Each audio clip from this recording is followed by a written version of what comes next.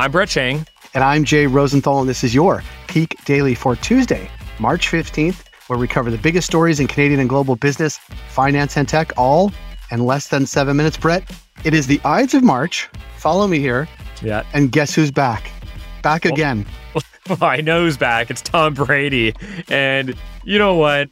I don't know how to feel about this. I like the idea that if you retire and you get all this outpouring of love and support, you just go away. And now he comes back. He's going to play for the Tampa Bay Buccaneers again. The team isn't as good as it was last year. I don't know. I don't love it. I wish he would have just left. I wish he would have retired as a Patriot. But yeah, I just sort of like that there are football players relatively my age that are still kicking ass. So we'll see how it goes this coming season. I feel the same way about, I'm a big follower of tennis. And in tennis, you still have the old guard, the Novak Djokovic, the Rafael Nadal. They're doing very well. They're winning a lot right now. Nadal in particular is winning a ton. And I like them. I'm happy they were here. I'm happy I could see them, but I'm ready for them to go. I want to see the new generation start winning, have a new cast of characters, some new personalities. And I feel the same way about Tom Brady. It was fun, but Tom Brady, he'll probably do pretty well next year. And I just want him to go away so we can let the younger kids kind of take the lead. I'm down with that. Brett, aside from Tom Brady's storied career where he won numerous Super Bowls with the New England Patriots, what do we have for Peak Pals today? For our first story, asset seizure. For our second story, lockdown. And for our third story, gas prices up. For our first story, Russian prosecutors threaten several major companies with arrests and asset seizures. Brett, this is an interesting development in the Russian war on Ukraine. What is Russia's latest response to Western sanctions? Okay, well, to catch you up, over 350 major foreign companies have suspended operations in Russia since the invasion of Ukraine began.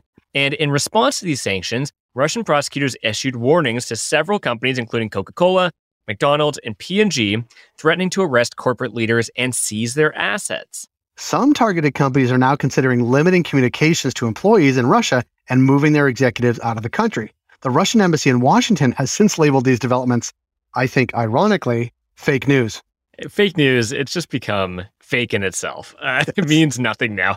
Well, these brands all suspended operations in Russia in recent weeks, shutting down factories, closing restaurants, and ending investments. And now, finally, and we knew this was coming, Russia is retaliating. And here's an interesting fact, Jay.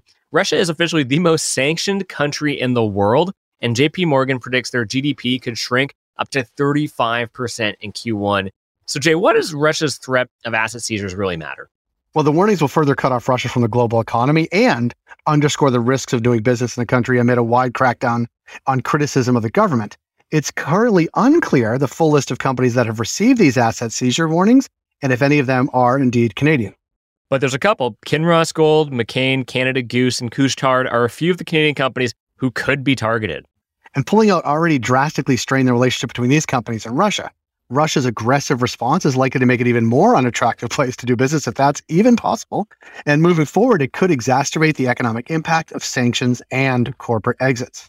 Well, but can you pay your taxes online there? That's the big question.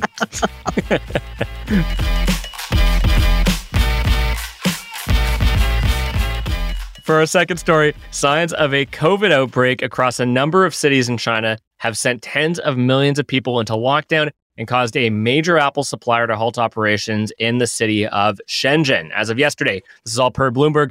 Jay, well, it feels, we're a week away now from dropping the mask mandate in Ontario, and it feels like COVID's nearing the end here, but it certainly doesn't appear that way in China. What's the latest? Well, here's a quick refresher, Brett. China's COVID zero tactics have led to low death rates and long virus periods of being free of the virus, but they have disrupted business. Mass testing in northeastern Tianjin back in January halted production of factories, including Toyota, for over a week. Tianjin, that's pretty good, Jay. When over 3,000 cases of the virus were reported nationwide yesterday, China's government ordered non-essential businesses in affected cities to close until next week, including Apple supplier Honhai, which is most commonly known as Foxconn, and giants like Huawei and Tencent. Now, Honhai may be one of Apple's biggest suppliers, but 30% of its products are produced outside of China. This is per CNBC, and almost half of the iPhones it produces are in the central Henan province, which is unaffected right now by lockdowns. In terms of why these lockdowns matter, Honhai can help soften the blow for Apple by temporarily moving production to its unaffected sites. But lockdowns in Shenzhen, known as China's Silicon Valley, threaten production for other technology giants, as well as access to a key port. And in recent years, Apple has moved some of its production out of China to get over operational, geopolitical, and regulatory hurdles, but the country is still its central production hub and third largest market by revenue, which, Jay, brings us to the big picture here. Well, there's fear that the lockdown in Shenzhen may exacerbate already high inflation by making it even tougher to get popular finished goods like electronics and like iPhones from China to the rest of the world, including right here in Canada.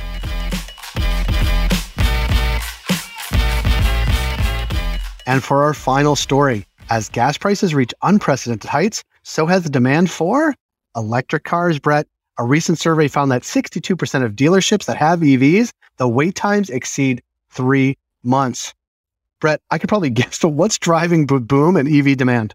Well, yeah, you called it. It's high gas prices. The current nationwide average is $1.90, and that could serve as a catalyst for more people to turn to electric vehicles as an alternative to their gas guzzlers, which would go hand in hand, coincidentally, with the Canadian government's new emission reduction goal. Now, in 2 weeks, Canada's first emissions reduction plan, including a national sales mandate for electric vehicles, will be introduced in the House of Commons. The plan will require half of all new cars sold in Canada to be zero emissions by 2030. By 2035, all new cars must be zero emission. Now, transportation is the second highest emitter of greenhouse gases, second only to the oil and gas sector in Canada, with cars and light trucks responsible for half of those emissions.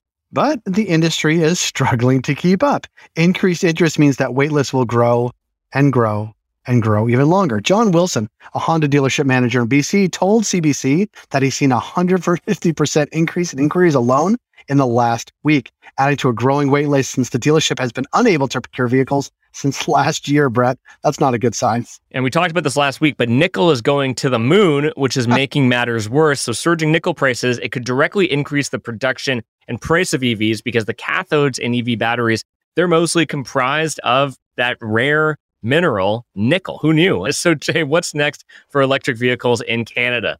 Well, right now, a brand new Honda Civic will run you about $25,000, while a Model 3 Tesla will run you about $60,000. However, it's estimated that charging the Tesla for a year only costs $485.